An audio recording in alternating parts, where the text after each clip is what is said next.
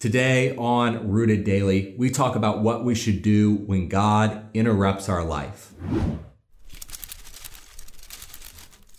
Welcome to Rooted Daily, the podcast where in 10 minutes or less each day we root you in the Bible so you can grow with God, you can weather the storms of life, and you can bear fruit. I'm Brandon Levy, and today we're talking about how you should react when God interrupts your life. You know, that old proverb goes, man plans, God laughs, right? And I may think, I know where I'm going, but God, he must be shaking his head over my arrogance. And that's exactly what James says this mindset is. It's arrogance. He writes, come now, you who say, today or tomorrow we'll go to such and such city, spend a year there, buy and sell, and make a profit. Whereas you don't even know what will happen tomorrow. For what is your life? It is even a vapor that appears for a little time and then vanishes away. Instead, you ought to say, if the Lord wills, we shall live and do this or that. But now you boast in your arrogance. All such boasting is evil.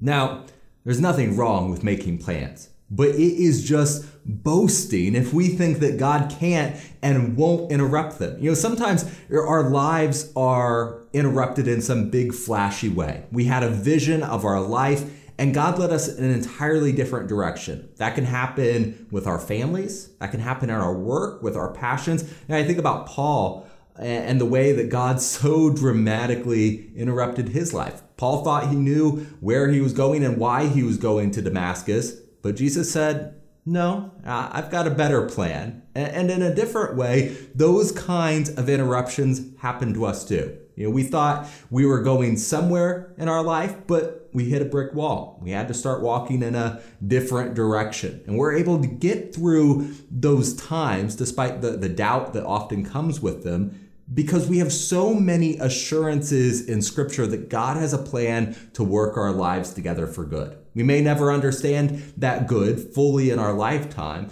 but we understand and we rely on the promises of God.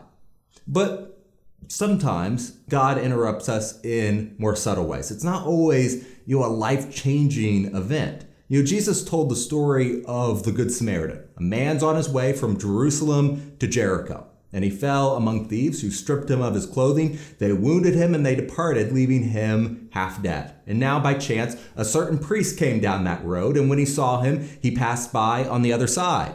Likewise, a Levite, when he arrived at the place, came and looked and passed by on the other side in Luke 10:30. So, two men of God had a plan. It wasn't some grand plan for their life. It was just a plan for their day. They wanted to go from Jerusalem to Jericho. They're walking along the road, and here comes this interruption. A man, we don't know who he is really, but he's stranded. He needs help. But that takes a lot of time. He's really hurt. Jesus says he's half dead already. And the priest and the Levite, they have places to be. They have a plan, and they don't need any interruptions. 0 points on the board so far for the religious people. But then in verse 33, we read about a certain Samaritan. As he journeyed, he came where he was, and when he saw him, he had compassion. And so he went to him and he bandaged his wounds. He poured on oil and wine and he set him on his own animal, and he brought him to an inn and took care of him. And on the next day, when he departed, he took out 2 denarii, gave them to the innkeeper, and said to him, take care of him, and whatever more you spend, when I come again, I will repay you. So, which of these 3 do you think was neighbor to him who fell among the thieves?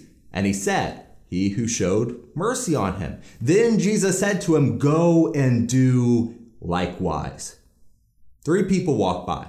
They all have plans, but only one is willing to interrupt his day to do what God wanted him to do, show mercy. And Jesus, he makes a point of telling us it's not the outwardly religious man who does this. He was the Samaritan, someone hated by the Jews. You can go through all the motions of religion, but if you're operating according to your plan, you're not serving God, you're serving yourself. God interrupted them and said, show mercy. But only the Samaritan was willing to say yes. But come on, Brandon, you say, we understand the story of the Good Samaritan. We know we're supposed to help people, but we also need to prioritize our lives. We can't just go around interrupting our day all the time. That's true to a degree. And for instance, I assume I'm kind of like that priest walking on the road. I have certain duties in my day-to-day life that I can say directly serve God. I need to spend time studying his word. I need to write sermons. I need to be counseling people. I need to be studying with others. And it's easy to tie each and every one of those to my service to God. That means that it's important that I focus on it. It's important that I protect the time that I want to devote to it. But it's not any different for you. Ephesians 5 says that you should work for human masters just like you do for God. So when you're at work, that's for God too. God wants you to work hard to glorify him. So it's important that we make these things a priority, because when we do them, we're serving God. And that means we need to make a plan for them to make sure they get done. Going back to James again, it wasn't wrong for those businessmen to make a business plan. And here in the parable of the Good Samaritan, it was not wrong for these men to want to go from Jerusalem to Jericho. Things went wrong when they wouldn't say, as long as the Lord is willing, when they wouldn't allow their plans to be interrupted by God. Every day I wake up, I have a to-do list of everything I need to get done. That's not a bad thing. If I didn't do that, I would neglect a lot. In the early church, the apostles chose deacons so that there would be someone to plan that things got done. But we are just boasting if we refuse God the right to make some alterations. Yes, our plans, they should start with God. We should talk to him through prayer, and we should read his word before we even consider what we're going to do. But after we put our plans in motion, we're not done consulting him. After we've chosen what we think God wants, we must be ready for the possibility that he's actually going to lead us in a different direction than we thought. In fact, we pray that he does that. Paul wrote to the Colossians, continue earnestly in prayer, being vigilant in it with thanksgiving. Meanwhile, praying also for us that God would open to us a door for the word to speak the mystery of Christ, for which I am also in chains, that I may make it manifest as I ought to speak. Paul said, pray so that God will open a door so that he could serve God by sharing the gospel. Paul didn't move forward with his own plans if God was leading him somewhere else, if there was a door open somewhere else. Now, God doesn't lead us by putting arrows up in the clouds to tell us which direction to turn, but he does give us direction. He does give us these interruptions by giving us opportunities and his word. We need both of those. If you look back to the Good Samaritan, we see this. God gave each of them an opportunity, and he clearly expected that opportunity to change their plans. A man was lying there. He needed help, but two men walked by that opportunity and went on their way. They should have known from the scriptures that they were to be merciful as God is merciful, but they ignored God's word.